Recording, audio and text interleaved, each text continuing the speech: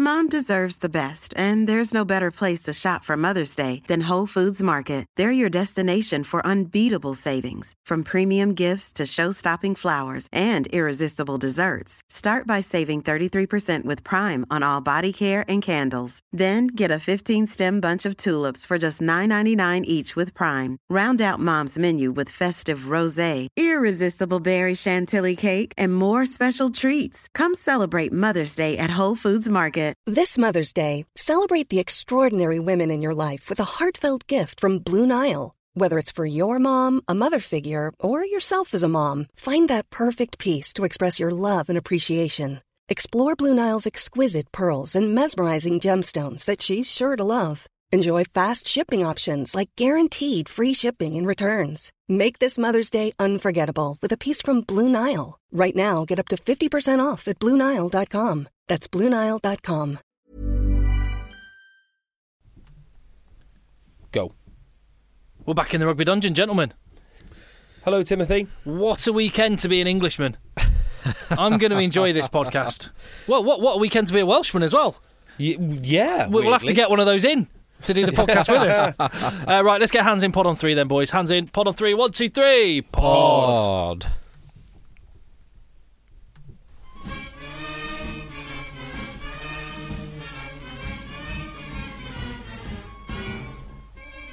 Hello, Egg Chasers. This is the Egg Chasers Rugby Podcast, the podcast about rugby that doesn't take itself or the game too seriously. We're just 3 mates that love the game and are here to talk about it once again. As I mentioned, I'm Tim. JB's to my left. Hello, Tim. To his left in the Rugby Dungeon, Phil. Hello, Tim. Phil, nice bit of stash there. My South Africa shirt. Yeah, because you're off to South Africa soon. I'm getting some wear out of it because a couple of weeks' time I'll be there. Oh, I'm so jealous. Actually, jealous. 2 weeks today I will be enjoying a nice glass of white wine in Cape Town. I'm a little bit jealous. I'm not that jealous because I'll be in San Francisco, Yosemite, Pacific Highway and LA, so, you know. Yeah, that does sound pretty good as well. Yeah, it's all right. JB, you're fiddling with something. What are you doing? I'm doing all sorts of things, really important technical stuff. Why? Can I just remind you, boys, how are you feeling about the fact that this time next week we will have done a live podcast in Bucharest with over 100 fellow Egg Chasers? Yeah, it's a crazy idea, but it's going to happen. So best get used to that. I'm used to the idea. I'm still a little bit nervous that something could go horrifically wrong. I've always dreamt of doing a live podcast in the past. If that makes sense. You dream about having just done a live podcast. Yeah. Well, to those people that are making the trip, bon voyage, very safe journey, and we will see you in Bucharest. To people that are going to be following it, you can find us on Instagram. It's Egg Chasers Podcast. You can find us on Twitter at Rugby Podcast and on Facebook, Egg Chasers Rugby Podcast, where we are currently streaming live now. And wherever you are on that, leave your thoughts, comments, pictures, whatever else, and we can incorporate it into the pod. On this podcast, obviously we're going to be talking about the Six Nations and a couple of fine wins for England and Wales. Where does it leave Scotland? Ireland versus England, with nothing really riding on it in terms of championship and all the rest of it. Obviously a Grand Slam for England, so we'll get into all of that. We'll be looking at the European Rugby Cup. Anyone watch any of the Anglo-Welsh Cup? No, none of it. Do you watch any Super Rugby? No, I'm aware of some. I've seen some highlights, and I know that. Did the Hurricanes lose? Yeah, I watched a bit of that on Friday morning. And I know as well that... Oh, you can't even hear that. Jaguares. Turn it up. There you go. Still can't hear it. Who cares? I can hear it. Oh, can you? Fine. Yes, also the Jaguares won, which is a really good win because they beat the Lions. Yeah. Although Lions without a few stars because Elton Yantes was at the birth of his child, I think, and a few other people were missing. And there was an all New Zealand Super Boom Boom game that was quite good. And I'll tell you what, Crusaders beating the Reds in the last kick of the game was very entertaining to watch. The only one I really watched was the Chiefs Canes. My beloved Canes went down, unfortunately. Hard. They could have got a bonus point at the end after scoring a great try after Michael Leach was yellow carded, but then gave away a stupid penalty with no time left on the clock, so lost the bonus point. Super Boom Boom, right? Indeed. So we don't ask you for money. Well, JB would and does. I'm happy to ask. But we do ask you for a moment of your time and to leave a review on iTunes. 5-star review's been left by JMaxC53, who says, put 3 young, excitable men in a basement dungeon with recording equipment, a dressing-up box... That's how he's talking about our shirts. I don't like that. And adjustable chairs. And what do you get? A rugby-based Archer's derivative soap that will keep you hooked from day one. Once you get past Phil Grundy Largan's incomprehensible regional accent, that is. For those joining now, the plot centres around 2 main themes: the trio's mutual passion for discussing cotton-based sportswear, and the love triangle that is Tim, JB, and Sale. While JB's coquettish flirting with Sale dominates, the keen of ear devotee will note the increasingly tense interactions between JB and Tim that threaten to disrupt JB's best team with ball in hand fixation. It's a classic will they won't they ever agree, punctuated by Tim making excuses about his workload to not be in the same room and videoing in on occasion when the tension gets too much. If they do ever agree, the question on everyone's lips will be, will they get their own hashtag like Kimye? Cockbeard, perhaps? Very good. A lot of effort gone into that one, and I thank you for it, J Maxi. Leave your review on iTunes. Oh my God, there's only one place to start. Georgia, Russia. We can get onto that in a bit, but England haven't been playing well in this Six Nations. What a way to turn it on. Yeah, agreed. England have strung together about 10 minutes of good performance so far in the previous 3 games, if you add it all up. And this game was completely different, wasn't it? Yeah, it was quite interesting, actually. No one predicted this. No one. I mean, lots of people predicted an England win. I predicted a comfortable England win. I will also say that. Did you predict 60 points or scored? I think I said England by 12 or 14 last week. Not by 40. But you did. What was your prediction, Jay? Scotland by 7. Yeah. I wasn't the only one thinking that Scotland had a good chance here. Yeah. I think we all thought it was Scotland's best chance in, 34 years to win at Twickenham. I honestly think this has set Scotland back a couple of years. I think it's a devastating body blow to all the good work that they've done. So, I don't think it's that bad. It's obviously, from a confidence point of view, it is enormous. But there were so many mitigating factors. As in, the yellow card after 3 minutes didn't help, and I think it's right, in my mind, it was right to be a yellow card. Yeah, about right. I was a little bit, as you can imagine with me, wanting to let the boys play, I was a little bit upset at how many people were saying that should have been red. No, it's never a red. No way. Yeah, borderline yellow. I don't think it should have been red. I think if he'd rotated slightly further, it could have been. Definitely. He did... I understand that in the letter of the law. Just as we've gone over many times, I would that red should be reserved for like real malicious foul play for me. But anyway. But also, just the number of injuries in the back line. I don't think that's a mitigating circumstance. It's mitigating kind of to the scale. I think it is. They lost. Do you agree with their bench selection? 2 half-backs, 1 outside back?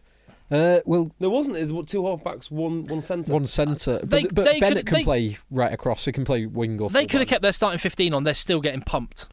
Oh, yeah. I agree. They're still losing by 20 or so points comfortably. There are mitigating factors, and that is the kind of thing that you need to justify that kind of loss. So I don't think it will have the confidence knock that if they had their best men on for 80 minutes, it would have had. Yeah. But I think there's a more important issue here from Scotland's perspective. And we've seen in the France game, the England-France game, and the England-Wales game, they shut down England, and they played a rush defence, particularly in the centre, particularly in the 10-12 channel, to put loads of pressure on George Ford and loads on Owen Farrell. Scotland, it worked really well. Go on. It worked really well for France and Wales because they completely shut them down. Yeah. In the Scotland game, they played the most passive three-quarters defence I've seen. They were just standing off, holding their ground, and you saw try after try after try, which was beautiful interplay between Ford, Farrell, Joseph, Watson and all coming off the wing, Brown coming into the middle. Yeah. But it was all because of the Scotland passive D. Well, okay. There's a couple of things here. So I think you can separate the first half and the second half. The reason being, the first half is where all the damage was done, and basically that's where they broke the Scottish will. The second half was basically a free-for-all. Right? The really interesting thing for me about this game and the Wales game, in fact, quite a lot of games now, is exactly how much teams getting beaten on first phase. The 3 Jonathan Joseph tries came all from lineouts. Yeah. Every one of them. There wasn't a ruck between the lineout and then Jonathan Joseph scoring. So, no, 2 of the Jonathan Josephs hit. The third one there was rucks, but it was the Watson was another set piece move. Watson. But that is all, in my mind, that is all down to this Scottish passive defence. But Ireland utilised a lot of line speed, and George Ford scored off a line out. George North, thank you. Also, England conceded against Wales from a scrum. So it's very strange because the old cliche in rugby is, first phase ball, can't do anything off first phase ball. Scotland's first try was a driving maul. No, it wasn't. Sorry, one of their later ones was a driving maul. Hang on, what am I talking about? Right, let me start again. The Bennett try was from a line-out. So if you look at actually where all the tries have been scored this year, a really high percentage have been scored off first phase ball. Yeah, particularly in that game, which I would certainly attribute to the passive defence. Yeah, I think England just put so much unbelievable amount of pressure on. It was brilliant to see. They were flying up. They looked like they really had a rocket up them, which I think they will have done. And I think we talked about this last week, that the actual story from the Italy game was that England were really poor. Yeah. And I think they've been waiting, chomping at the bit, and being probably bollocked by Eddie Jones for 2 weeks for being poor. And he did a brilliant job of making it all about the tactics. Yep. England should have reacted a lot quicker. France showed exactly what you do with that tactic the first time Italy tried it, and it didn't work. What do you make of the whole Eddie Jones, Owen Farrell running into a dog? That is quite interesting. Do you reckon that was legitimate? So, nah. Well, I don't either. I think he took a bump. The dog wasn't involved. I think he took a bump. I don't think he was ever in doubt for the game. Do you reckon the dog was involved? No. Good, I don't think the dog was involved. I'll say that again. Yeah. Dog not involved. He did take a bump and might have sat out one session or half of a session, but he was never in doubt for the game. Right. That's my take on. Did you notice how inventive they were with using him around the field? Incredibly inventive. So Owen Farrell at one point he was even standing at 9 at a line-out. I didn't see that. Yeah. And they were putting Youngs into the line-out. So Youngs was going into line-out as the first man. First receiver, yeah. Spinning around. Which teams seem to do a lot these days. Put the scrum half there. Then Owen Farrell comes in at scrum half, and then he kind of sort of drifts out, and that was the first Joseph try. I didn't notice that. But I did notice that for the Joseph tries and the Watson tries, that the interplay, when Ford and Farrell and Joseph have a little bit of time, it's a combination of great lines, changing lines at the last minute, and perfect handling, putting the ball right where it needs to be. And that kind of three-way combination, and particularly the fact that players are changing their lines right at the last minute. Yep. So just off foot, wrong foot defenders, hold defenders, and then Joseph cutting through is brilliant. There'd be some bottles of champagne being poured over the floor in that England changing room after the game. He was one of the players that I had on my declining list. I thought success has gone to his head, that he's overrated, and basically he was living on his past reputation. I take that. Yeah, back. Well, most predictions of yours we take with a pinch of salt, Jay. All of us have made some incorrect predictions. Yeah, that's true. In this Six Nations. Yeah, God, people's money is not safe if they put it in our hands. That's for certain. No. And the last thing is, Nathan Hughes finally seems to have acclimatised to international rugby. I always expected him to get more and more used to it. I mean, it did help that the game was just so open and England were so dominant. And not just dominant in the back line, they were dominant at the set piece. Just everywhere. Their line-out was dominant. Everywhere. It was embarrassing. Like, Scotland were... I don't know, how much is it that England were amazing and how much... Scotland just did... Like you said, passive was the word, and... It was embarrassing. It was a little bit embarrassing. I'm going to go further. It's not passive. I think conceding 3 tries on first phase ball is incompetent. It's not passive. Yeah. Oh well, it was passive defence, but that tactic of having that passive defence, it does seem borderline incompetent. Yeah. Scotland. You got to remember as well, for the first say 20 minutes or so, although England were racking up the points, Scotland weren't actually playing that bad. I mean, they had one passage of play with 16 phases. Yeah. But they had 16 phases in the England 22, which is why they never broke them down. They got to the England 22 twice, I think, both of which resulted in turnovers and prolonged periods of play. They just couldn't do anything once they got close in, which goes back to my point. And rarely happened anyway. Yeah. It was 61-21. I mean, this is just... We'd be saying, if it was the same score and it was Italy, it would be another excuse for people to say, see, Italy shouldn't be in the tournament. Completely agree. It's embarrassing. It was almost as embarrassing as the caption that ITV Sport put up for Greg Laidlaw. Did you see it? You're laughing like you saw it. I saw it. So firstly, Greg Laidlaw looked beautiful, double tweed. Yeah, with a lovely tartan pocket square, and there's a Prince of Wales chat going on with his waistcoat, which I really liked. Yeah, it was beautiful. I really appreciated that. And the caption that came up on ITV Sport after the game was Greg Laidlaw lost. And no, this is where they sort of go. This is our guest. This is our special guest. Yeah, our guest of honour. Thank you for coming and spending the day with us and imparting your knowledge. The ITV Sport caption: Greg Laidlaw lost each of 5 tests v England, twice at Twickenham. Not so many caps as captain, X number of points, played in this many Calcutta Cup games. Yeah, lost all of his games against England. Won the European Challenge Cup 2 years ago with Gloucester, or captain Gloucester. None of that. No. Cheers for coming, Greg. Not not Rugby World Cup quarter finalist 2 years ago. Oh dear. But it was just so good to see. That was the performance we've been waiting for as England fans, Phil. Yes. I love the fact JB said yes. As England fans, that's the one we've been waiting for. As England fans, that is exactly what you've been waiting for. Really. And it has been so frustrating not to get the performances, but on the flip side of that, to not play well and still manage to get the results and still stay in each competition. I bet Ireland cannot wait for Saturday now. Well, Ireland, if England had a rocket put up them from the poor performance against Italy, Ireland will have a rocket put up them. Before we leave Scotland for a second, so Scotland's heavy defeat to England means that they now cannot pass Ireland next week. So even if England won, there was a chance, even if Scotland had lost this week, but even by less than 15 points, that this coming weekend, or next weekend, we're recording this on Sunday, you know what I mean? If England beat Ireland and Scotland beat Italy, then Scotland would move ahead of Ireland in the rankings. That now isn't possible.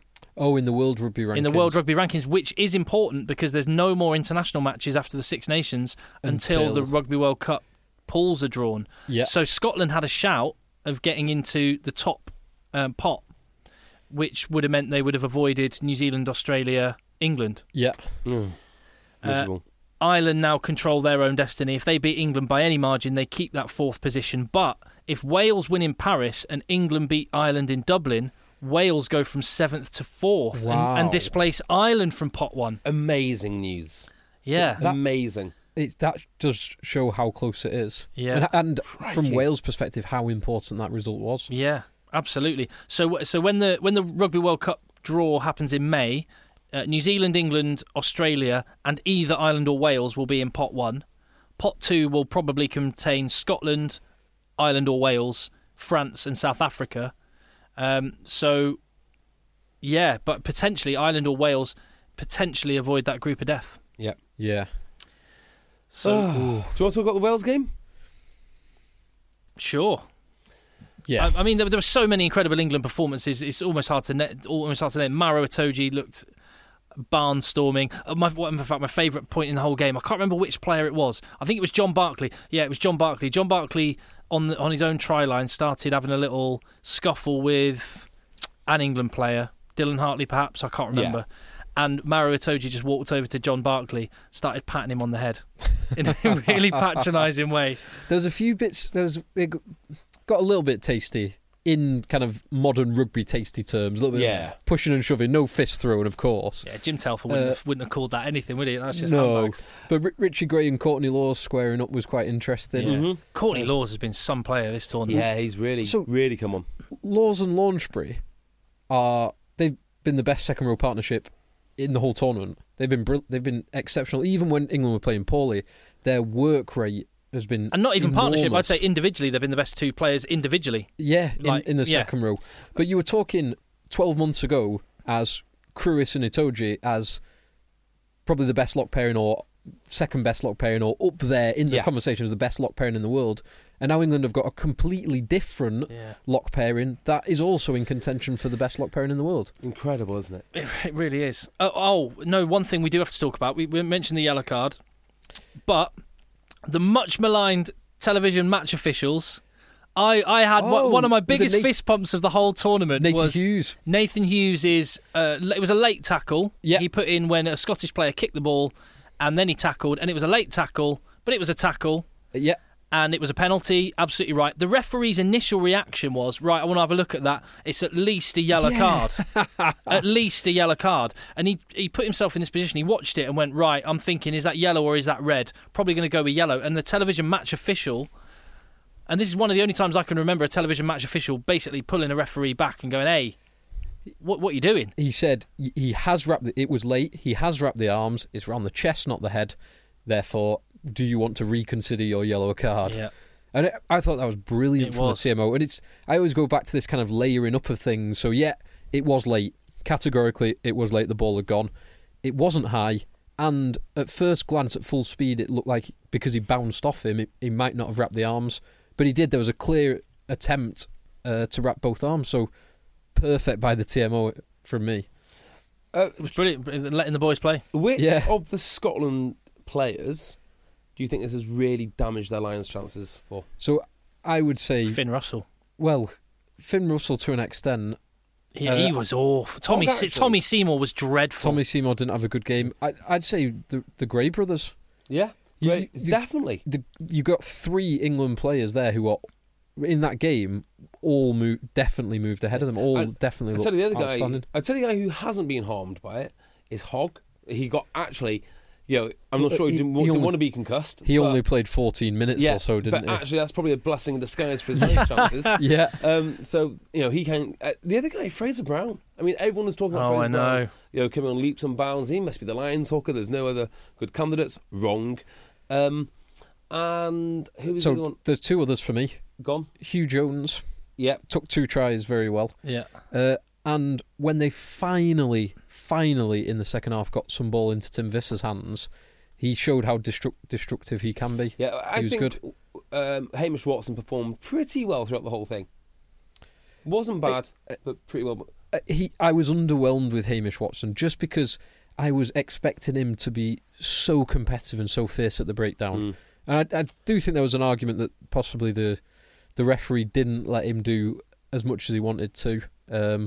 But he was largely anonymous, I thought. This must be so annoying. If you're one of those fetcher type 7s and you're a breakdown expert, in fact, anyone in the pack, and every time you come up from a line-out, you're just watching Jonathan Joseph run through your line. I mean, you can't do anything. You can't do anything. There's nothing you can do when you're running backwards. No. The best, my favourite tweet of the whole...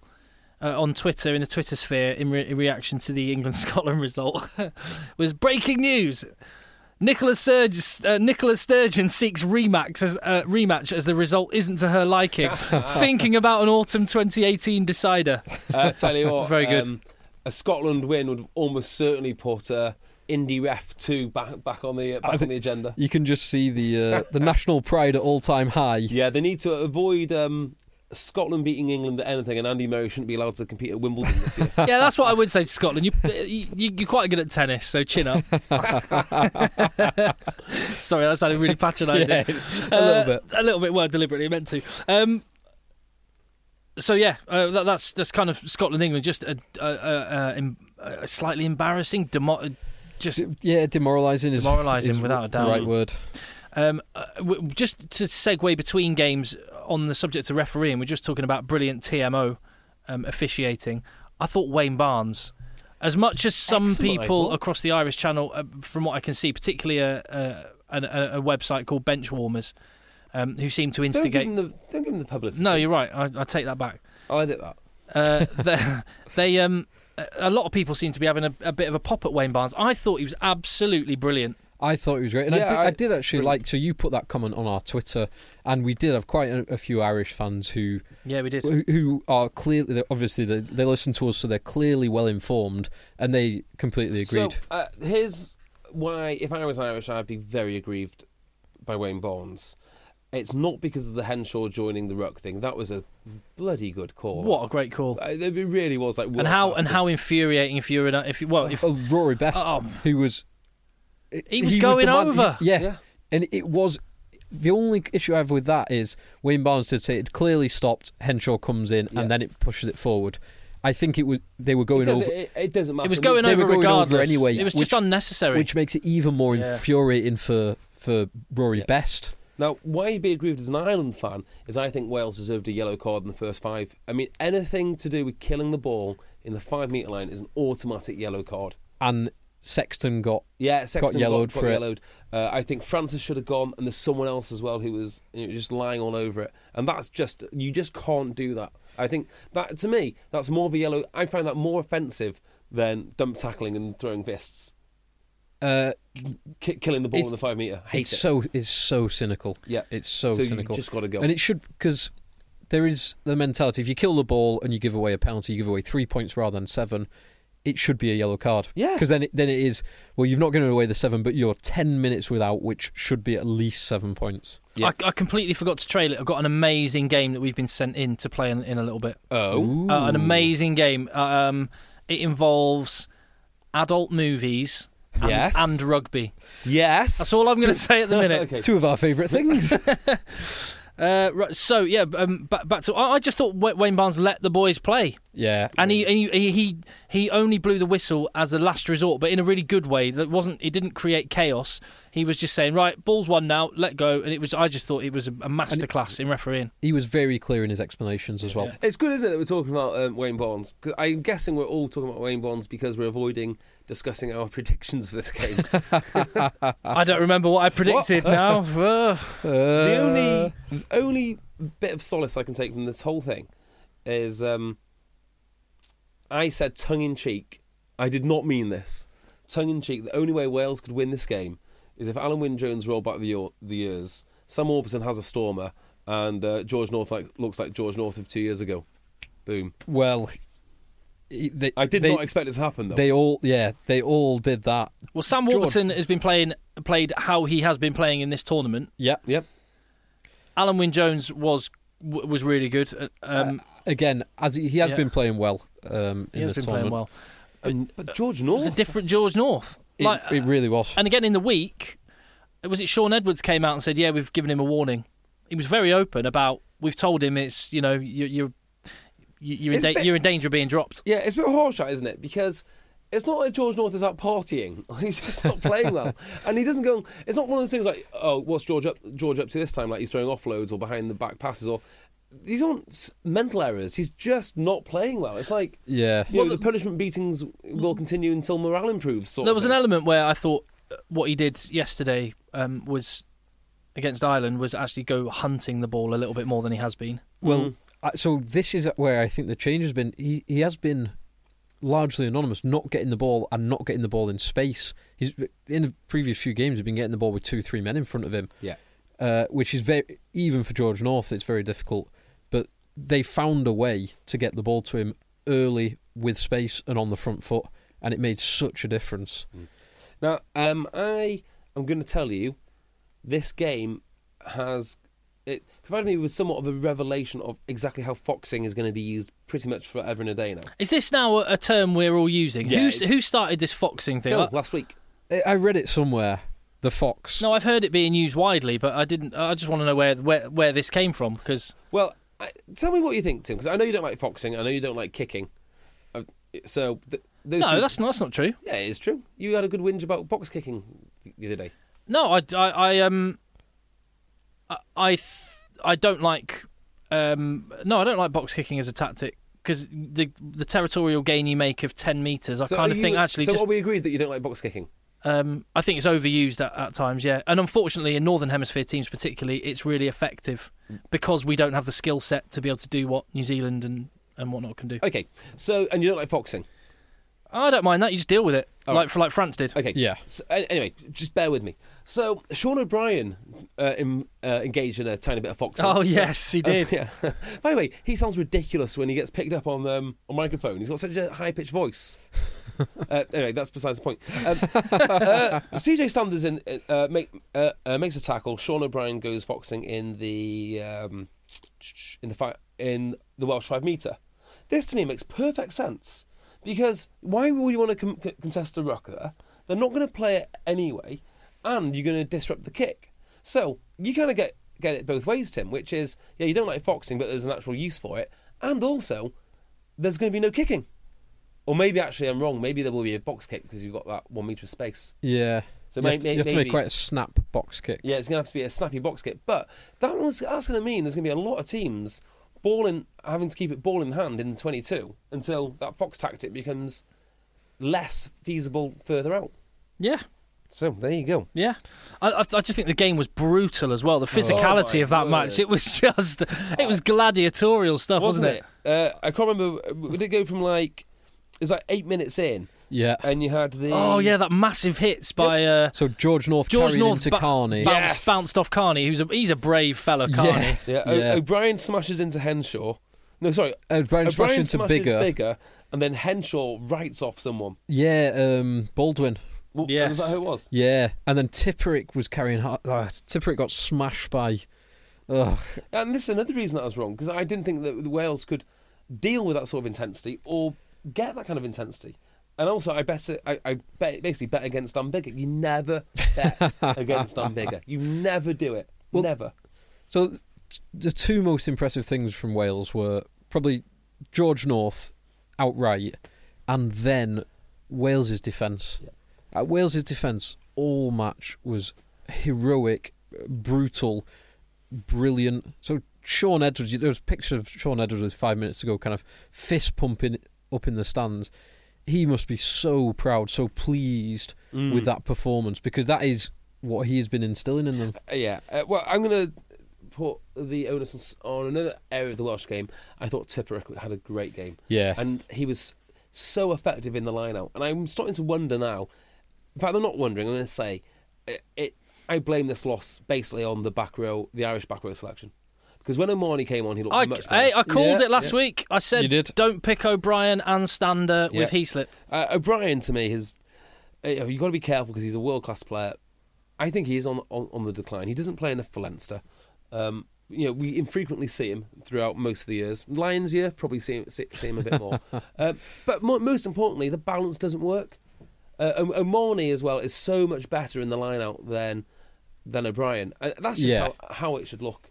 I mean, I understand what they're trying to do, but it didn't work. And if you look at the Welsh lads, you've got basically two fetchers. You've got completely different skill sets, and they play them off the park. And they're so athletic, though. Tipperick and Warburton, aren't they? The motors on them, getting round. I don't know what happened to Ireland. They were so... another area I think was a really poor selection for Ireland, and we've been talking about this as well through this tournament, is the wingers. They were really poor. I thought Earls did all right. No, I didn't think either. Earls made some good breaks, I thought. He beat a few defenders. He's quite good off the... good getting going. They lost it. They were really predictable and went for this high kick thing, and Zebo and Earls lost out lost that one. It was just really predictable. And I do agree with you. I don't think Earls is the best winger in Ireland. I've been on record saying that. I think it'd be incredibly harsh to drop Zebo after the autumn he's had, and he does bring something a little bit extra to that Ireland backline that no one else does. But Tommy Bowe's day. Tommy. I hope to God that isn't the last time we see Tommy Bowe in Iron shirt. It's not a worthy. I hope that his international career doesn't finish like that, going off a minute after he's come on. Yeah, but he's too great a servant to the game. He is too great a servant of the game. I agree with that. But he just didn't deserve his spot on that bench.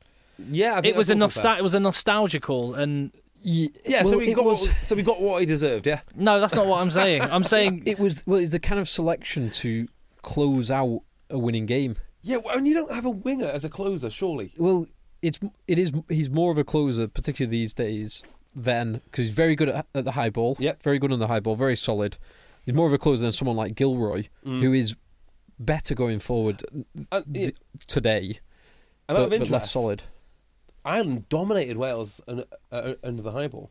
Completely dominated them. Yeah. Well, they didn't get much change out of it on the wing, the one they kept going to. It didn't. Anyway, I'm going to say that Ireland should be very, very happy with their win, but still there's an area of their game. Wales, should be very happy with their win. I think there's a big area of their game that's still a big concern for me, and didn't look any better against Ireland. And Ireland were just really predictable and a bit flat. Go on. Ball carrying forwards, they're really poor. Really poor. So the Welsh pack carried the ball 74 times. How many metres did they make? Less than 30. 50. Less than 50. 30 metres. 55 metres in 74 ball carries. So they make the Welsh pack made an average 0.74 metres per carry. The Irish pack carried 80 times and made 128 metres. The leading ball carrier for Wales was Ross Moriarty, 16 carries. I'd have thought that. 20 metres. Okay. Yeah. The next best carrier, Alan Wynne-Jones, 14 metres off 12 carries. And they were the only two forwards to get more than 1 metre per carry on average. I guess it's what these carries are designed to set up and do, though. So Nathan Hughes, just to give a comparison, he carried 11 times for 74 metres, so 7 metre carries on average. So Nathan Hughes made more yards than the entire Welsh pack in 44 fewer carries. Do you think it's a problem? I'm not sure it is. I don't know if I understand the stat well enough to say that is definitively a problem for Wales. So I don't think the personnel is necessarily a problem. I actually think it's the way that they're playing. They're just playing this either pick or go, or just the unbelievably predictable one-out carry, same way, one-out carry, same way, one-out carry. And they seem to catch it before they then start moving towards contact. Yeah, yes. that doesn't help as well. So, yeah, the static and the predictable means it is... they were, in fairness to Wales, they were playing flatter, as the interception showed. I guess the couple of tries that they got, one was lucky with Jamie Roberts. Well, you make your own luck. Yeah. And he had 3 yards. I can't believe he made it. The North one was off first phase ball. What was the second North one like? I can't remember now. I've got a feeling it was a bit of a run-in. The first North one was brilliant with the Scott Williams, Reece Webb interplay. And then the Reece Webb, that long pass at full pace.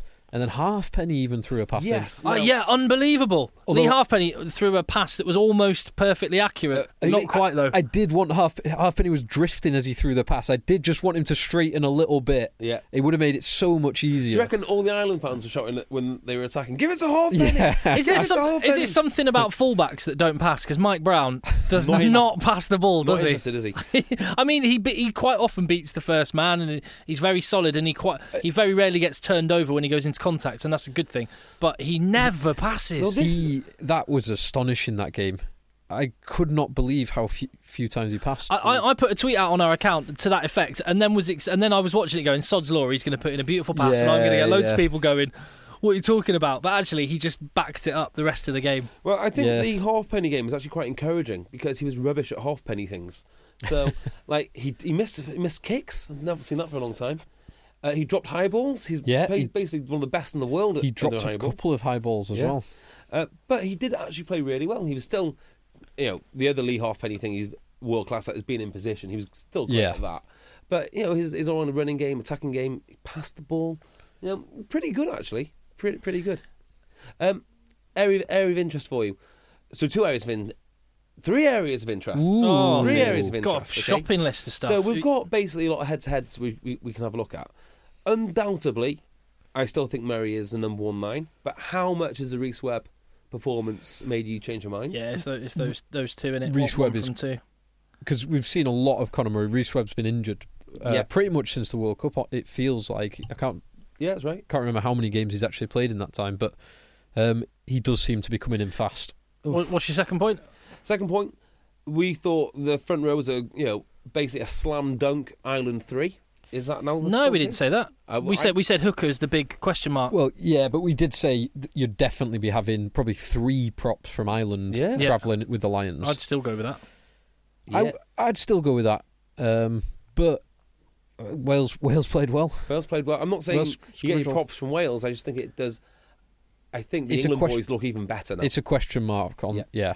And the last one is, do you reconsider the back row makeup? Because Stander, you say, would be nailed on. I think most Irish people would say O'Brien is nailed on. But do they now go back to Tipperick? Do they look at Warburton?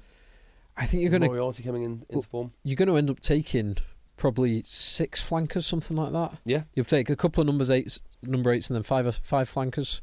Depending, obviously, if you take someone like Itoje or Hendo, who can play second row or Let's see row. After next weekend. There's that England-Ireland, that Ireland in Dublin against England. That's But yeah, I think Gatlin will want to take both Warburton and Tipperick. Because he'll want to take Gatland. Will want to take both Warburton, Tipperick. He'll take Warburton, Tipperick, and Falatau. Cracknell. Yeah, exactly. Moriarty. Dan Lydiot. Yeah, Lydiot will be a little bit on the train. Yeah, they're all on the plane already. Ian Goff's back apparently. Right, one thing then from the weekend. Where do we stand on Danny Care's showboating try celebration? Not bothered. Damien Stewart tweeted us, "Showboating, boys. Are you happy with that?" If you're winning by 60 points, do what you want. If you scored 60 points, do what you want. I almost think because we were winning by so much, just nonchalantly sliding in. Yeah, actually would have been better. I did like JJ when he got his hat-trick try and he just like dabs it down, throws it into the crowd. Yeah. Here I am, boys. Now, I used to play with a guy called Joe Kennedy. And Joe's thing, right, was to put the ball down. And as he put the ball down, he would basically kind of bowl it back up and throw it back over his head. Yeah. Does that make sense? Yeah. So you put the ball down and then you just wheel your arm around away it went. I quite liked that until I tried to do it and I dropped the ball over the line doing the kind of the wheel celebration. In training, surely? No, my game. In the game. In a game. Oh, God, what are you doing? Congleton or somewhere like that. I get so nervous watching people, particularly if it's a big game and there's real pressure on the line. Yeah. And particularly for me or watching England or watching Ulster, if someone gets over the line and they're going to dive or they're going to do something, I've just seen too many highlights or lowlights of people dropping it over the line. It's a weird karma thing, isn't it? It is. Was it Leguizamon for London Irish? What's the Leguizamon? And even better than that, the one from back in the day. Look it up on YouTube. Will Carling for Harlequins. Who was it? Was it Darren Lockheed that picked him up? I don't remember. It was incredible. Yeah. Yeah. And there's been just picked him up and carried him over the dead ball line. There's been quite a few in the sevens as well, with people running like 80 metres, casually jogging in the last 20 without realising that someone's very quickly catching them up and then having it knocked out of their hands. Certain right. Yeah, it makes me so nervous, so infuriating. It's one of the things that I used to hate watching Chris Ashton for England doing the ash splash. Because I'm like, you're going to drop it, you idiot! Yeah. Why are you taking this kind of risk? Inevitable that it was going to happen. Yeah, I've never seen him drop it. You know, at schoolboy rugby, I think our second. I mean, we weren't a good rugby school by any stretch, but the PE master made us dive with the ball in hand over the line. Yeah, continually until we learned not to showboat. But there you go. Anything else about this game? Oh, sorry, there was one other thing. No, it wasn't. You sure? No, I'm good. You sure? Absolutely positive. All right, okay. Just the other thing for me is, from Ireland's perspective, so Ireland going into next week, they're obviously going to be very frustrated and they're going to be hurting. But the key point where they lost this was just how blunt their attack was. Or how blunted it was by Wales, I guess. Yeah. Which is one and the same. But where do you see... So if they are going to score some tries against England, which I'm assuming they're going to have to, because England have got a few tries in them. Yeah. Where's it going to come from? Shall we save this, because it's our featured game this week, isn't it? Oh, good point. Shall we save it? Well, so we'll talk about next weekend's the grand finale of the Six Nations, which England have already won. Incidentally, England in the women's tournament, in the under-20s tournament, and in the men's tournament are all up for a Grand Slam next week. England. So everyone talks about, we need to get rid of Italy to make it more competitive. Actually, maybe England needs to join the Quad Nations to make it more competitive. I sound like a proper smug Englishman saying that. We should also mention, not now, but in a bit, the fact that there was a big game today. One of the teams we're going to be watching next weekend in Romania, Georgia, had a big game. 60,000 people, or 55,000 people turned up in Tbilisi. What was the eventual score? They won. They got a bonus point win. Did Georgia? So they can win that tournament next week. So we've been sent a game to play by Ross Devonport, listener of the pod. So thank you very much, Ross. And Ross has come up with a game. He said it won't be a Nazi a Springbok or Nazi war criminal, but I'm trying my best to get as close as I can. And the game that Ross has come up with is USA Eagle or adult film star. In other words, US Eagle or Lady Spread Eagle. Very nice. Well done, Ross. So, I'm going to play along as you're listening. JB and Phil, I'm going to ask you the questions. I'm going to give you a name, and you're going to have to guess whether the name is the name of a female adult movie star. Obs. Or a male American rugby player, past or present. The first name, Madison Hughes. Madison Hughes. Madison Hughes. Is Madison Hughes someone who may play on the wing or someone who may take it in the ring? Oh, no. No.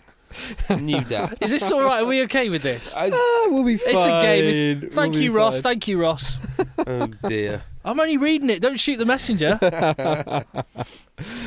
Righto. So, what was the name of that adult dating website? The one that was like for married people. Oh, I don't know. What was it? No, the one that. That was Madison something, wasn't it? It was Madison. Ashley Madison. Was it, okay. Yeah, not Madison Hughes. I'm going for Madison.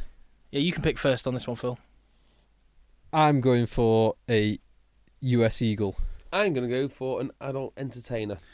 Madison Hughes is the current USA Sevens captain. Women's captain? Men's captain. Oh, okay. Wow. Born in England, attended Dartmouth College in the States. So 1-0 to Phil. By the way, Ross Devonport is in America himself. He's in Deerfield Beach, Florida. And You're going to give out a phone number as well? Plays for Florida Atlantic University RFC, that's his local club, and formerly Harrow, Middlesex and Ruislip. So nice. There you go. Next one then. JB, you can pick first on this one. Thanks, Tim. Jamie Lick.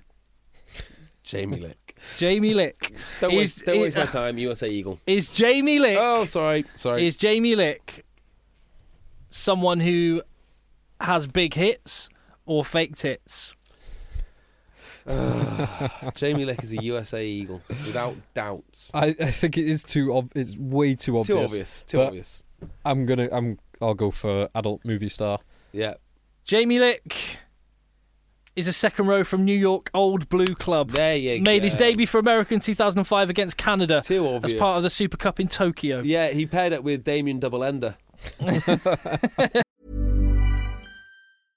Hey, I'm Ryan Reynolds. At Mint Mobile, we like to do the opposite of what Big Wireless does. They charge you a lot, we charge you a little. So naturally, when they announced they'd be raising their prices due to inflation, we decided to deflate our prices due to not hating you.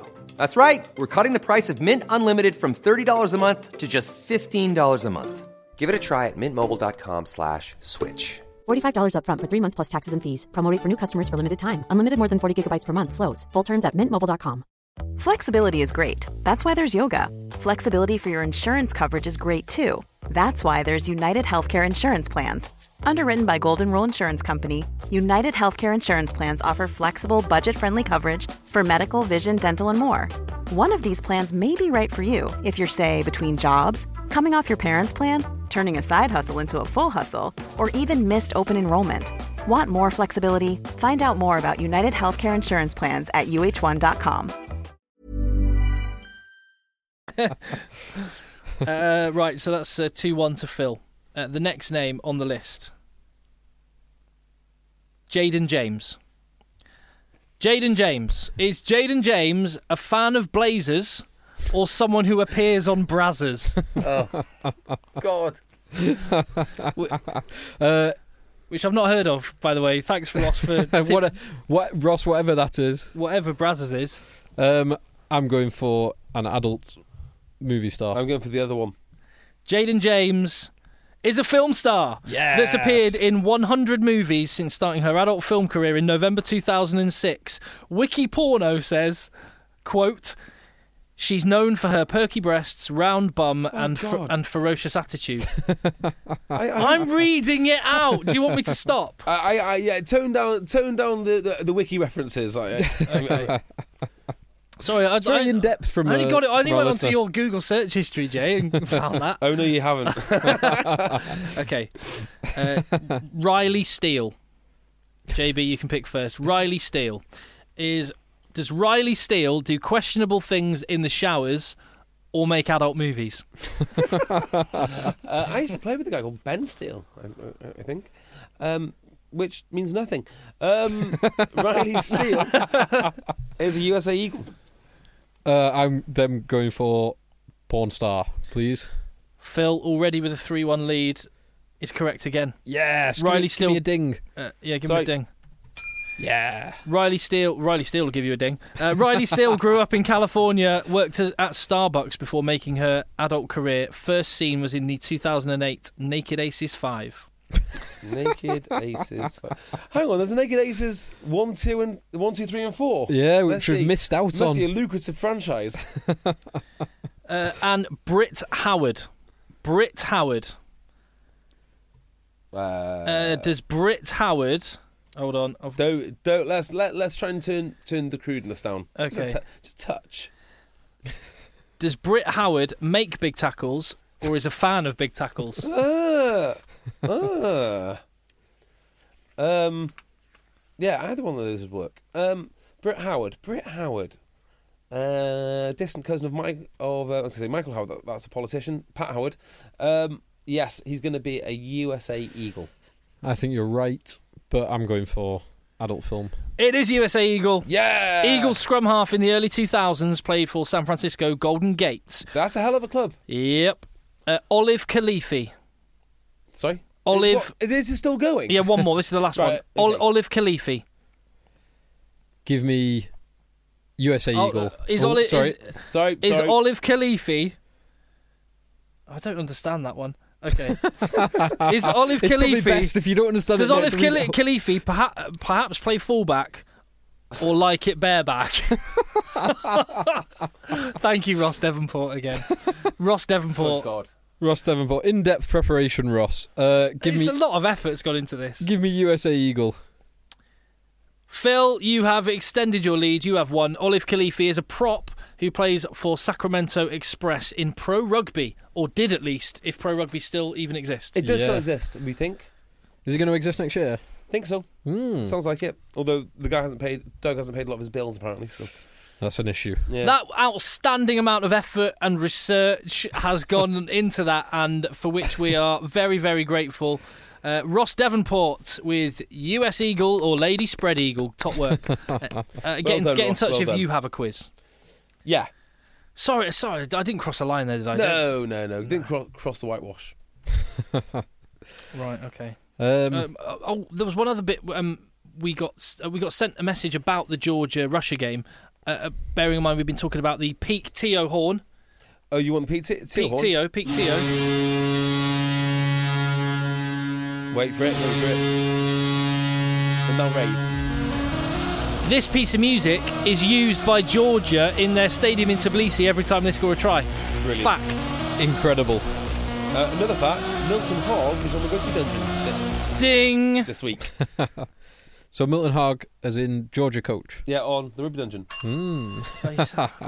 So if you want everything you need to know about Georgia rugby this week, and you do need to know because it's going to be a big deal next week. It is a very big deal next week. We're so excited about this podcast. It started out, just if you're new to the podcast, let's just briefly explain where this came about. Well, it started off in a 600k studio in XFM and we downgraded successfully to my basement. No, I mean, last year we went to America for the first Premiership game played in New York. Yeah, we did. Wanted another Lads Weekend away. We thought that was going to be another Premiership game out there in March. Which it's not. That game has been kiboshed, maybe coming back next season. We'll wait and see on that.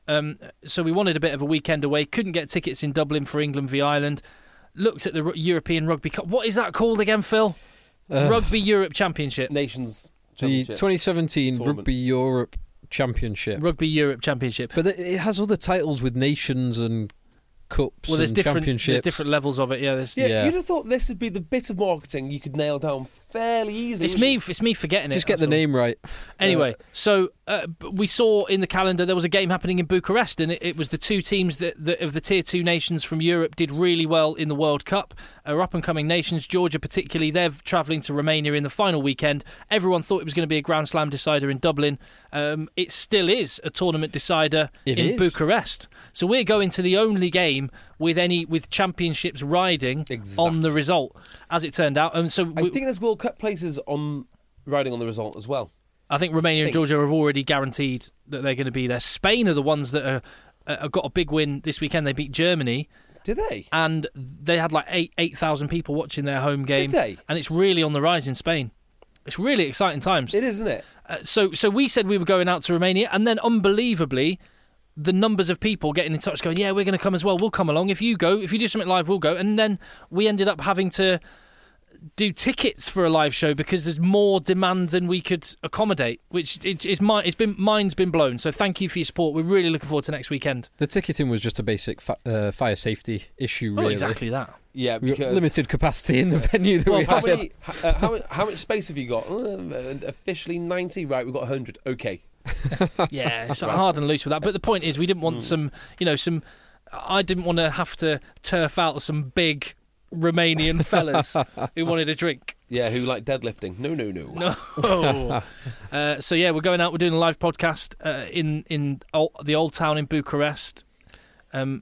Apparently, it's a bit of a party atmosphere. We're not the only people as well. I've heard from one of the women from the administrators of Romania Rugby. They're expecting. How do you do that? Because that's nearly impossible to do. Well, it's all about who you know, isn't it? Anyway, I've been informed that there's going to be stag parties coming from Italy. From France. There's going to be groups Italian of people. stag parties will be interesting. Yeah, so I think this could be a lot of fun. Pack the wet look gel, boys. So you need to keep a lookout on our Instagram, Egg Chasers Podcast, on our Facebook, Egg Chasers Rugby Podcast, and on Twitter, Rugby Podcast. Wherever we are on social media, get there. It could be a lot of fun. And what will you be wearing, Tim? Well, one of the reasons this is possible, we have to say thank you. They got in touch last week, and as it turns out, they've been so helpful. They really want to make sure this happens and goes off with a bang. Our good friends at Raging Bull, who I used to play against Hartbury College when I was playing for Bath Uni in the Boosa Premier League. Mm-hmm. They were always well good, and they were always had their kit made by Raging Bull. And so I just thought it was teamwear, but it's leisure wear. So I've got your sizes. Are you stuck on a nice blazer? I will be having a blazer. Yes, definitely. Blazer and chinos. Yes, and I'm in the middle of polishing my shoes. I've got a good 4 hours invested in the right one now, and by the time we fly, I should be able. I might even take polish. I feel a bit inadequate. So I haven't done a job ever that requires wearing shoes. Yeah, but necessarily. No, I like to polish shoes. No, I know, but so I have a pair of shoes. I have a couple of nice pairs of shoes, but I don't pay them nearly enough attention that you do. You need to cherish them. I think your wife looks at those shoes and gets jealous. Oh yeah, about 100%. How much attention they get. yeah. Well, they're a mirrored shine, so she does her makeup, she does her hair in them. Exactly, they're dual use. They keep my feet nice, warm, and smart. But yet, ladies can do their makeup in them too. Exactly. Just you mentioned Hartbury College. Yeah, they've just won National 1. Yes, I was about to mention. They're in the championship. They will be next year. Wow! But they've won it, so I've never seen. We're in March. Yeah. They've won 25 out of 25 games. Who did they beat? 23 bonus points out of those 25. And some of the teams they're playing. So Plymouth, Moseley, Roslyn Park, Coventry, Blackheath. They're playing some very big names. Big. Are they just students? They must have. Yeah. They must have like Gloucester Academy players as well. Oh yeah, but yes. No. In the Booster games on a Wednesday they'll play just students, but the Saturdays they must play more than that. Yeah. It'd be a great place for Gloucester to send their fringe players. That's exactly what they do. Yeah. So Hartbury College are the guys that officially run the RFU coaching qualifications. So when you do coaching qualifications, it's Hartbury College. It's an agricultural college, isn't it? Like equestrian, horse, equine studies and stuff like that, and farming kind of studies. Gloucestershire, isn't it? And a lot of rugby. I think. Well, congratulations, Hartbury. Yeah, I think sadly, Macclesfield might have got relegated this week as well. This week, or they're right on the verge. Yeah. They're 15 points adrift at the bottom of the table. Yeah, so who did Hartbury beat this week? Not that anyone really cares what. Old Albanians. Yes, I knew I knew the team. 57-21. They smashed Old 57-21. Albanians. Goodness me. Old Albanians who share their facilities with Saracens. That's right, yeah. We weren't a bad outfit themselves, actually. No. Right. No. Okay, well, enough of the championship talk. Yeah, no, National but I can't say thank you enough to Raging Bull. The point that's the Hartbridge College thing started because yes, they make teamwear and stuff, but it was kind of new to me. And you mentioned it last week, JB. You see their stuff in like House of Fraser. Yeah, and I'd walked past that so many times, but yeah. So Phil Vickery, man of many talents. And make some lovely. Who knew he was crisp, such a great tailor? What was the shirt? Poplin white shirt for me. Crisp white poplin white shirt for Phil. Navy chinos for JB, and like mustard chinos. I think would be the ones I'd go for. Yeah, good stuff. I'm like the look of their wax jackets. But so thank you very much, Raging Bull, for helping make next weekend happen. Really appreciate it.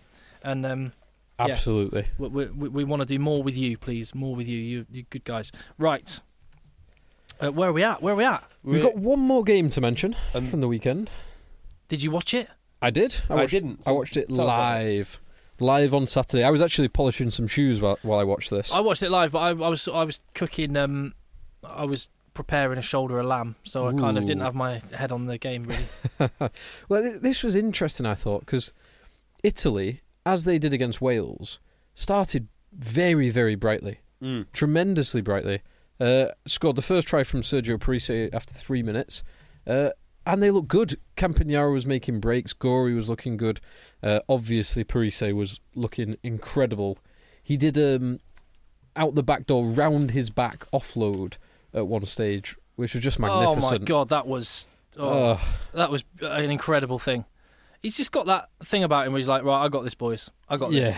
Yeah, he gets everything right. As he gets older, what they need to do is get the government to pay him whatever he's on in France to just like play when you want to play when you want to train. Yeah, do what you want. You're a government employee, an ambassador for the nation. I've got a story for you. Right, so you said the government should pay Sergio Parise, right? Yeah. Now I heard this out the other day after a conversation with a very nice man whose name I will not mention. So. Apparently in Ireland, do you remember when Johnny Sexton moved to Racing?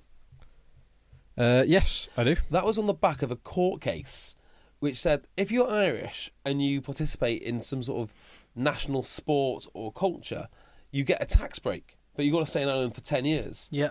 Unless you decide to move away, in which case you've got to pay back all the back taxes. So the court case actually defeated that, which meant Johnny Sexton could leave. Amazing. You get tax back. Or at the end of your career, if you stay in Ireland, you still Is that right? Is that still going? Yeah. Johnny Sexton isn't losing out, I don't think, because of that court case. But I don't know if I'm right in saying this. However, yeah, if you stay and play in Ireland, you at the end of your career you get a load of money back. You get a load of your tax back. Is that how it works? I think so. Amazing. Absolutely amazing. So you pay it, they hold it, and then you get this big lump sum at the end. Once you've served your time. Yeah. Wow. That's quite... Well, if someone actually knows that... That's quite an incentive. Or someone can share me a link, I'd love to read up on that. Anyway, sorry, so that's what they should do for Sergio. Like France is nuts as well. Like, so even if you, Phil, could suddenly find your body works again and you want to play... you could play in French Division B and be paying, I don't know what, let's say 40 grand.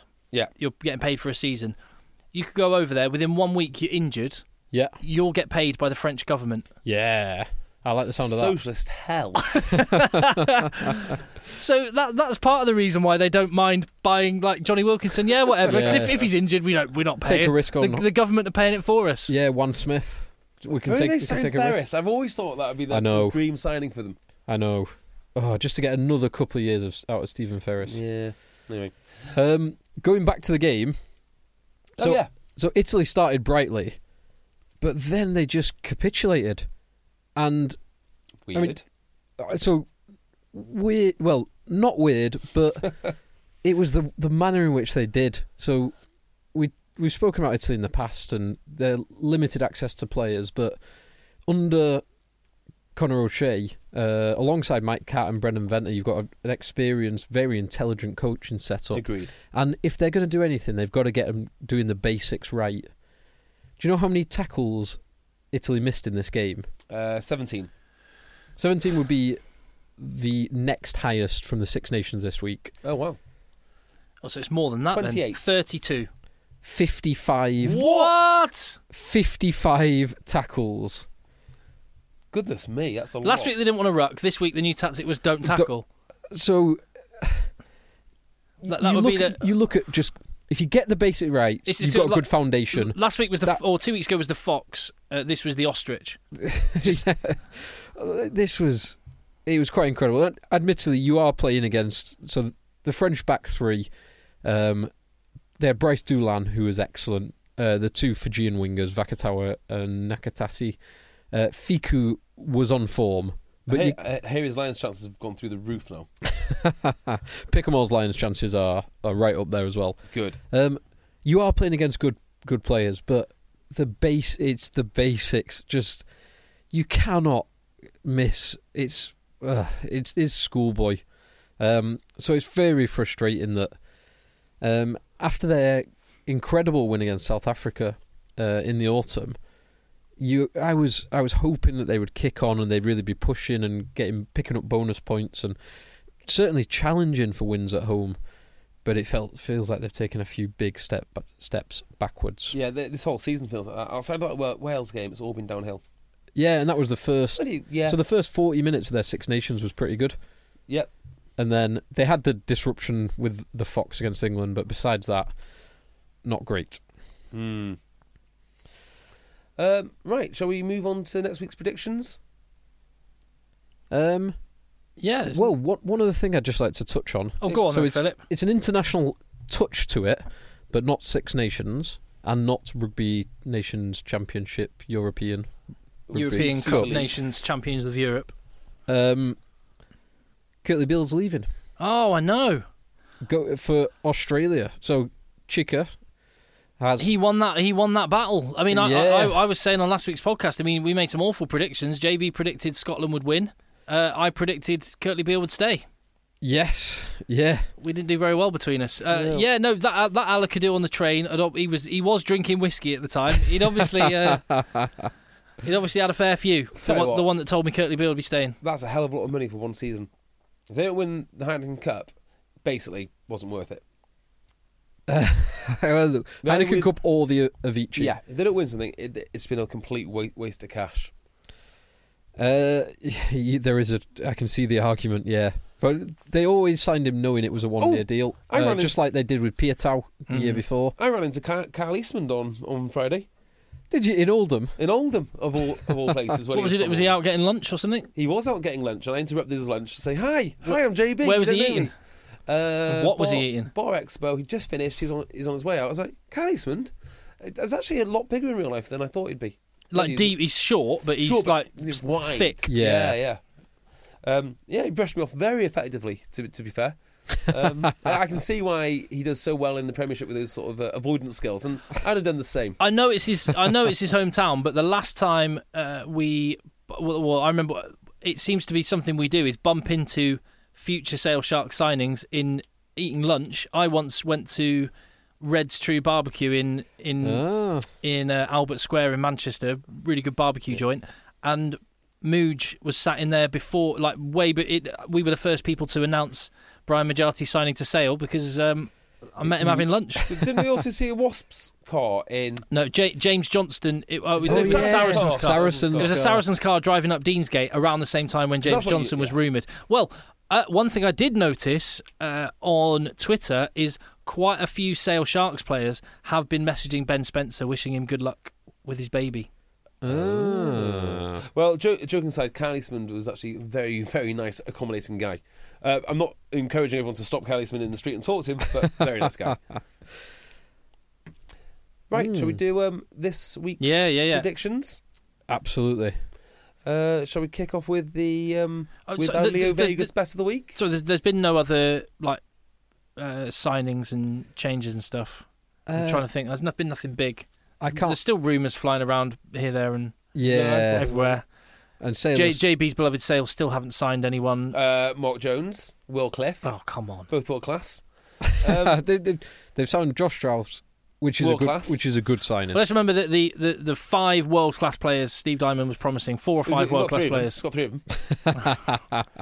And a couple of re-signings here and there. Yeah, it'd be fine. Absolutely fine. But other than that, there's rumours flying around about various players. But we basically, as a 3, you need to get on the Sale Sharks bandwagon purely because it gives us an opportunity to watch good, solid rugby. That is the only reason. when good teams come and visit the AJ Bell? Yes, exactly. Because if you think about it, I mean, if you're watching Sale Sharks this year, you've got the pleasure of watching Toulon, Saracens twice, Scarlets. It's important. Wasps, well, we went to the Wasps game. Yeah. We saw a couple of amazing tries from Wasps, and then they were outplayed for most of the rest of it. Yeah. I do think the Kirtley Beale signing, obviously it's a big coup for Chica. And is it Checker or Chica? Chica. Yeah, I don't know. So do you think if Kirtley Beale was playing in Bath, he'd be so quick to go home rather than Coventry?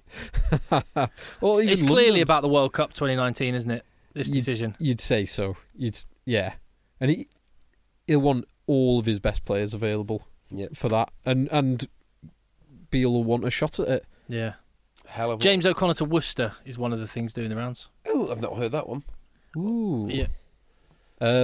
Is that a good signing? I don't know. It's just one of many rumours flying around. Would that be a good signing? It kind of fits with Worcester with all their exciting exotic backs. Yeah. But Raheem, what's his name on the other wing?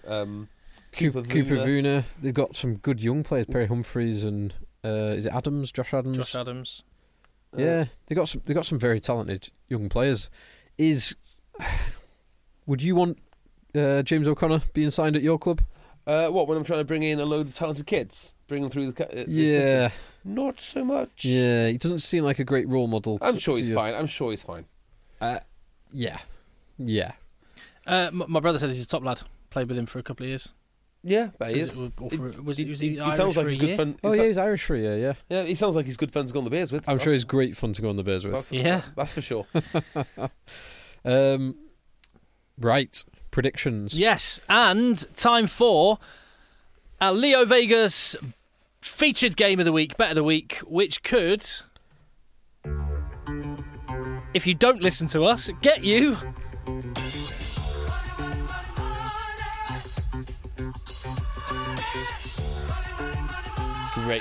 Great theme tune.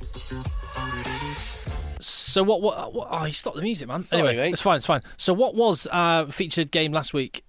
It was England, Scotland. Oh, fine. So we got that right. We got the result right anyway, but that's no. You got the result. Well, right. we got the result. Yeah. Right. But, well, let's just go over what other predictions we made. I guess both me and you, Tim, I said by more than 7 or more. You said by 14 or more. So correct. Does that mean, JB, that your money is now 0? You've lost your charitable fund? Yeah.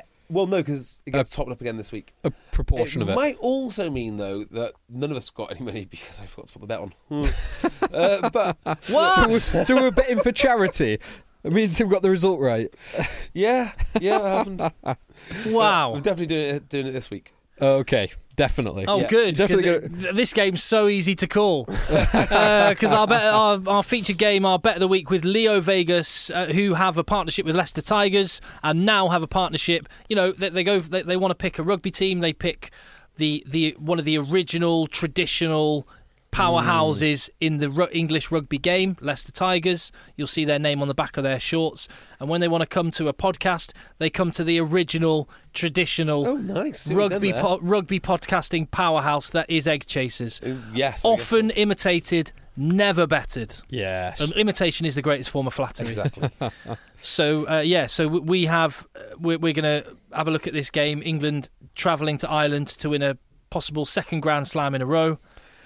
And to go for the record for Tier 1 nations of consecutive wins. Yes. So let's talk about this fixture then, because it's still it's not quite as mouth-watering as it was several months ago, but it's still damn mouth-watering as a fixture. Yes. Okay. So, is there any stats to bring to the table, Philip? So, Ireland have won one of the last 7 meetings between these two. Is that it? That is it. Really? Yeah. That was in Dublin 2 years ago when they won 19-9, if you remember it.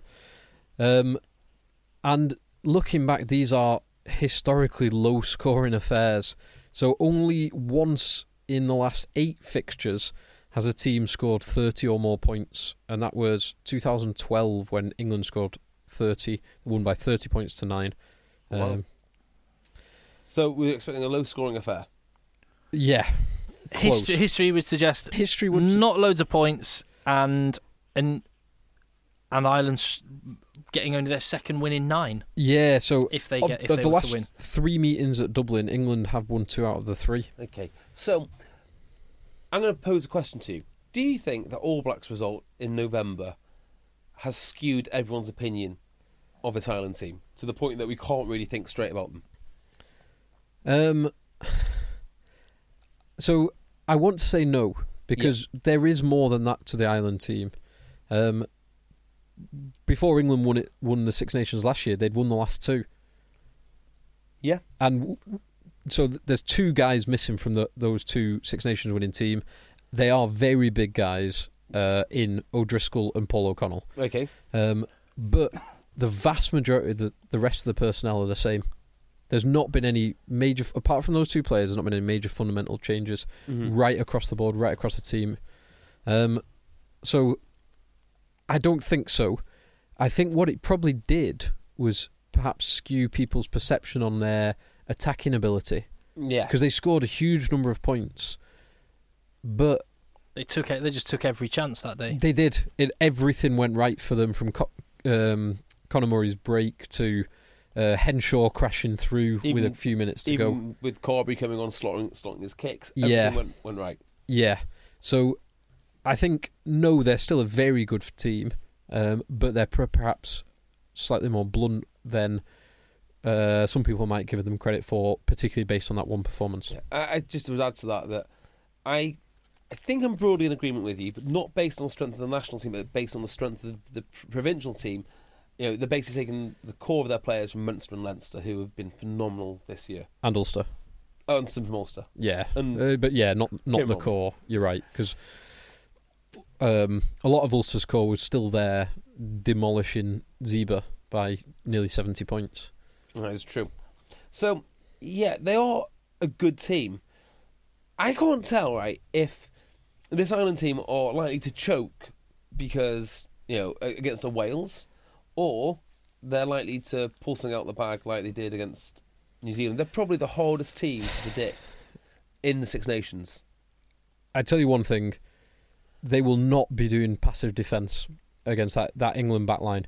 You will get Henshaw, Ringrose, Sexton, and whichever of the flankers, O'Brien. I'm with you, Phil, from CJ last week. Sanders. By the way, I think the pain train would have been a better way to go against Wales. Easy to say with hindsight, but it is. Yeah, and also and I don't think that the Farrell-led defence is going to be a passive defence either. I mean, that is his thing, isn't it?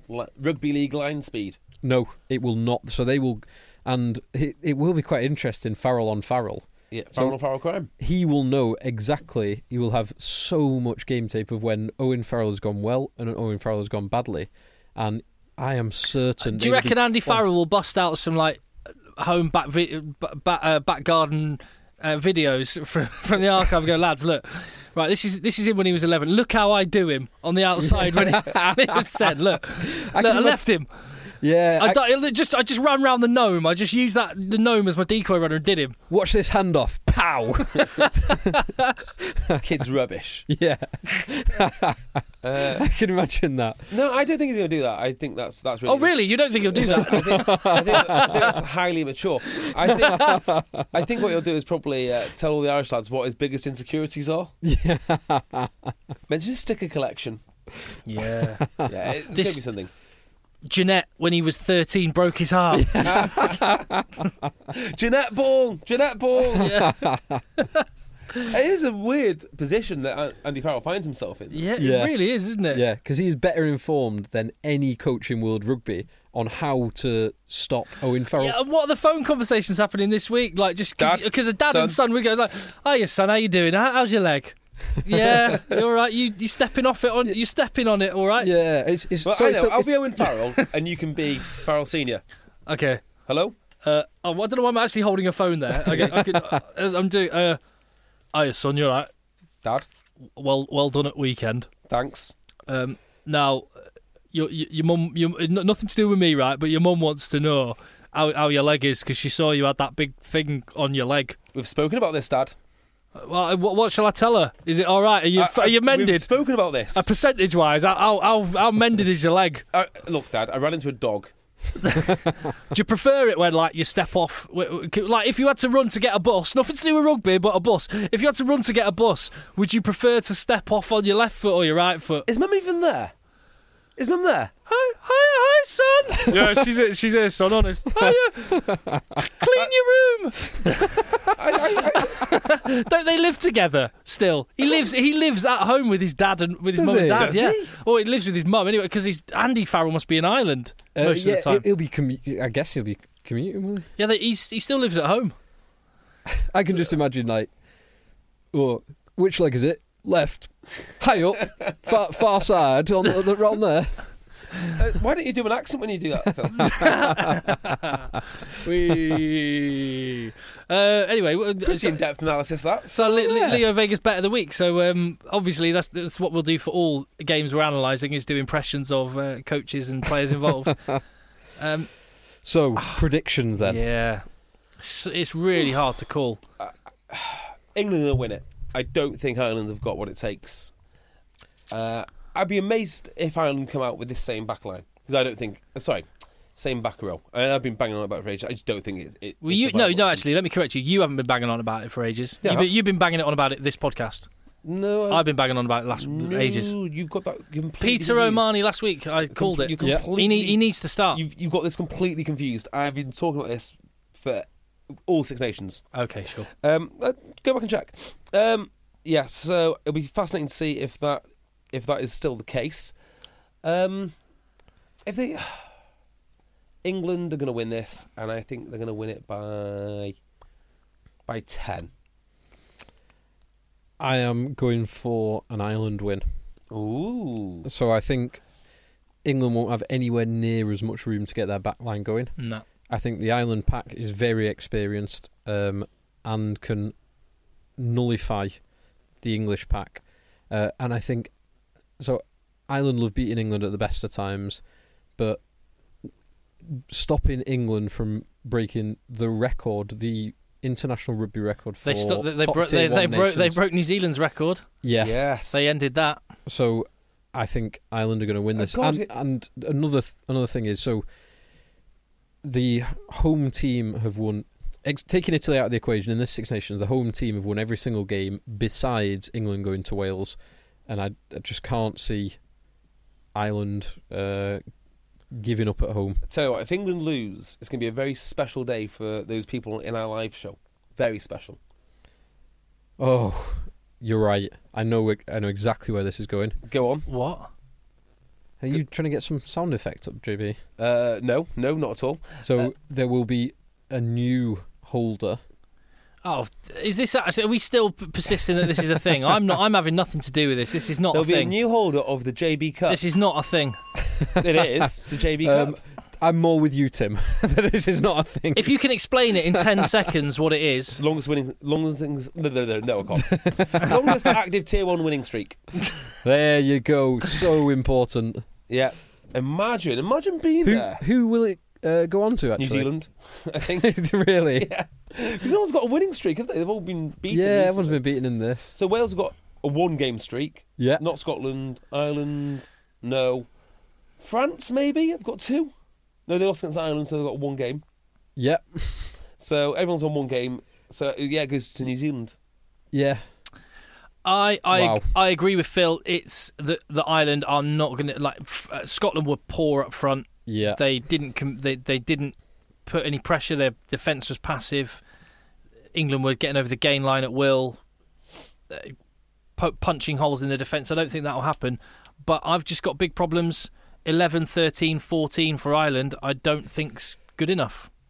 Earl, Zebo and Ringrose against a team like England or New Zealand, I think they're going to come unstuck. And I know that those are pretty much the same players that did it against New Zealand in Chicago, but I think they're going to get exploited ultimately in those channels. And much like Phil said last week, I think the pain train might be a more solid balanced way for them to go. It will be interesting to see, actually, because Ringrose has started every other game. And he's a superstar, don't get me wrong. Yeah. He's a star in the making. Going forward, he's exceptional, and he will be... He stuck his head in as well with some tackles at the weekend. Oh, he will be the 13 for a long time to come, but he's still a very young man. And so I think it'll be interesting to see what Schmidt does, but I think they might go for the pain train this time. So that said, I still think England will sneak it. England by 4.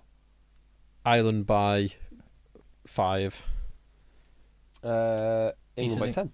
England by 10. That is our Leo Vegas bet predictions. If you want to take our opinion as any and put your money where our mouth is, that is completely your call. But there you go. There are predictions. That was our featured game of the week.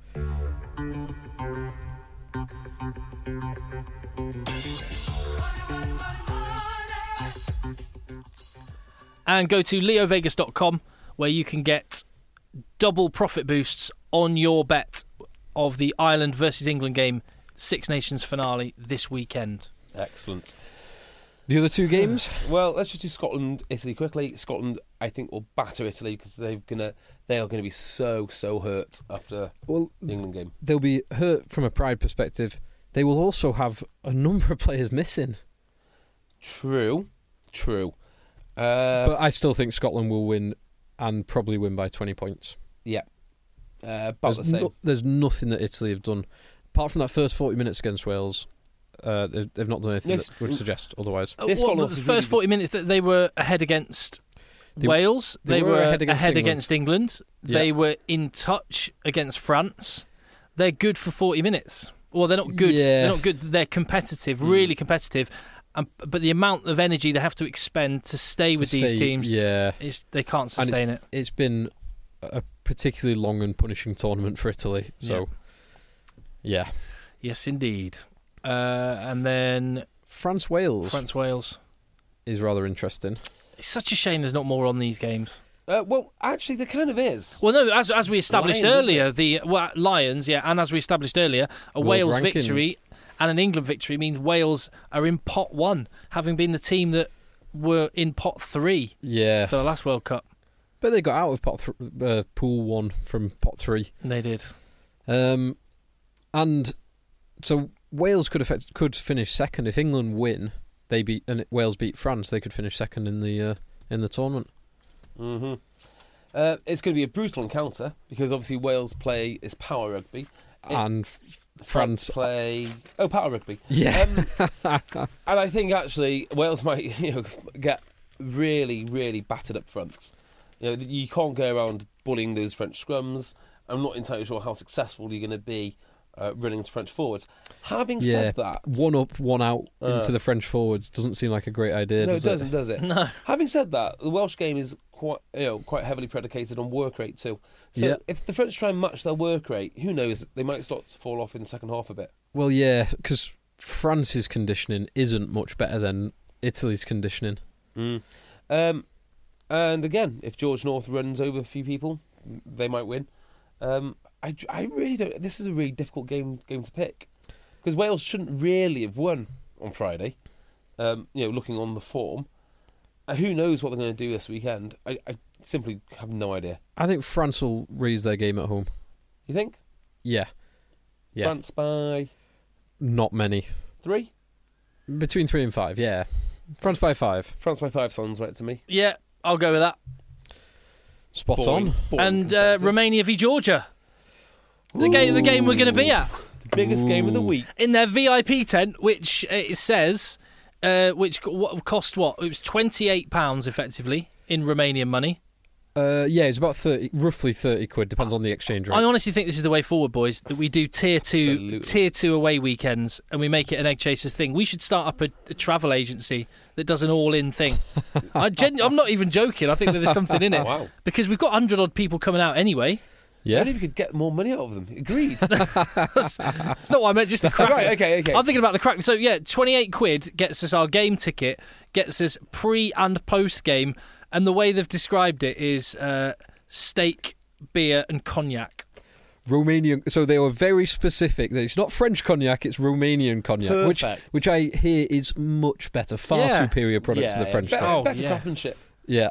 Well, it will taste like with the smell of the local air that the cognac. The plants have been. What is it made out of? I don't know. Grapes. Is it? Find out for me. Cognac. Pull it up. Anyway, it'll match the surroundings.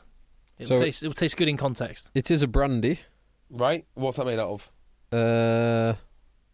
Grapes. Well. Yes. Yeah. Well, there you go. White wine grapes used for making cognac. Did not know that. Beautiful. Just one little bit of administration. The live podcast, if you're in Romania, we are planning on kicking off at midday sharp. I'm right in saying that, aren't I?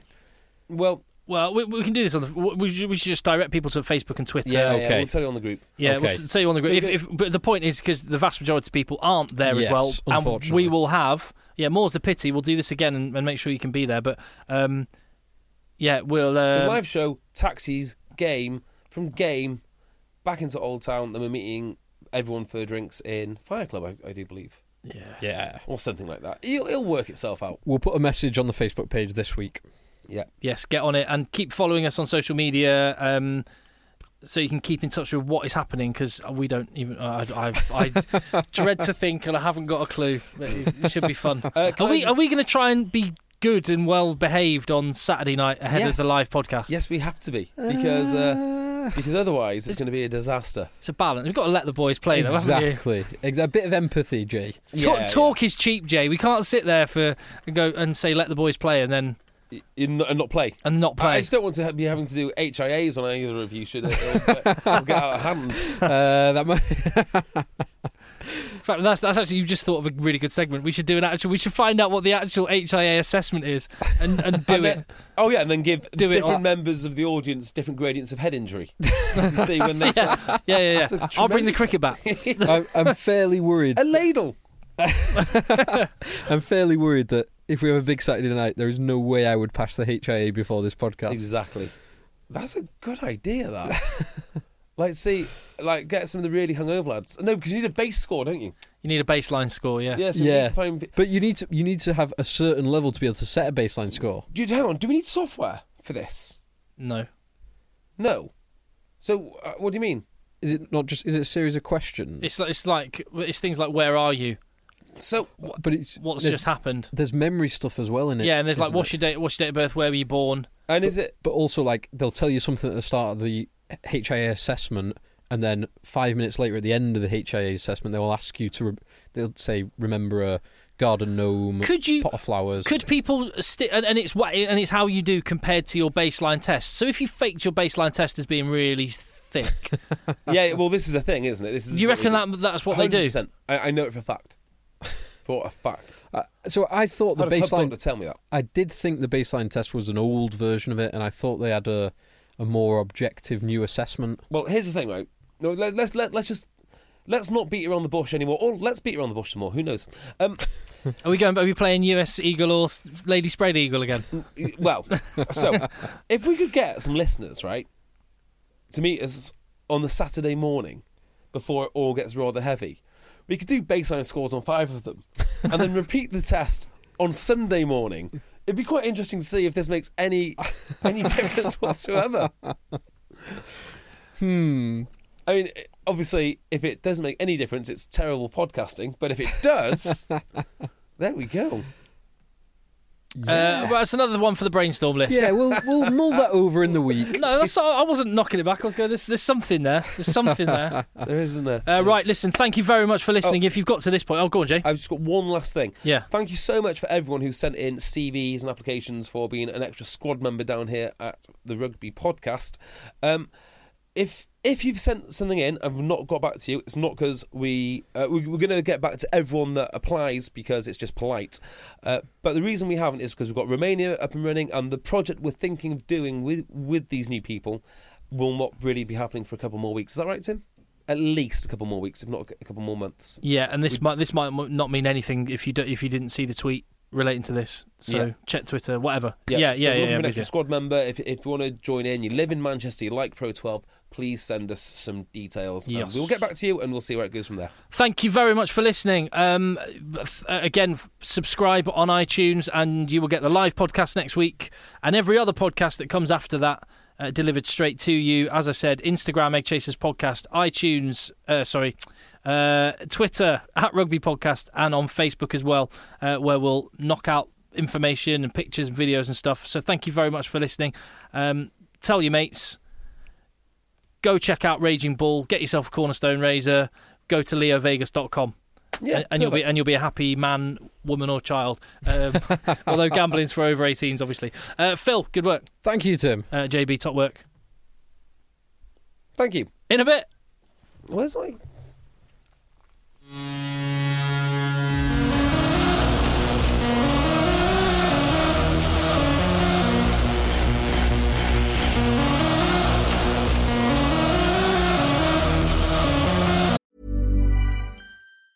Hey, it's Danny Pellegrino from Everything Iconic. Ready to upgrade your style game without blowing your budget? Check out Quince. They've got all the good stuff, shirts and polos, activewear, and fine leather goods, all at 50 to 80% less than other high-end brands. And the best part? They're all about safe, ethical, and responsible manufacturing. Get that luxury vibe without the luxury price tag. Hit up quince.com/upgrade for free shipping and 365-day returns on your next order. That's quince.com/upgrade. Want flexibility? Take yoga. Want flexibility with your health insurance? Check out United Healthcare Insurance Plans. Underwritten by Golden Rule Insurance Company, they offer flexible, budget-friendly medical, dental, and vision coverage that may be right for you. More at uh1.com.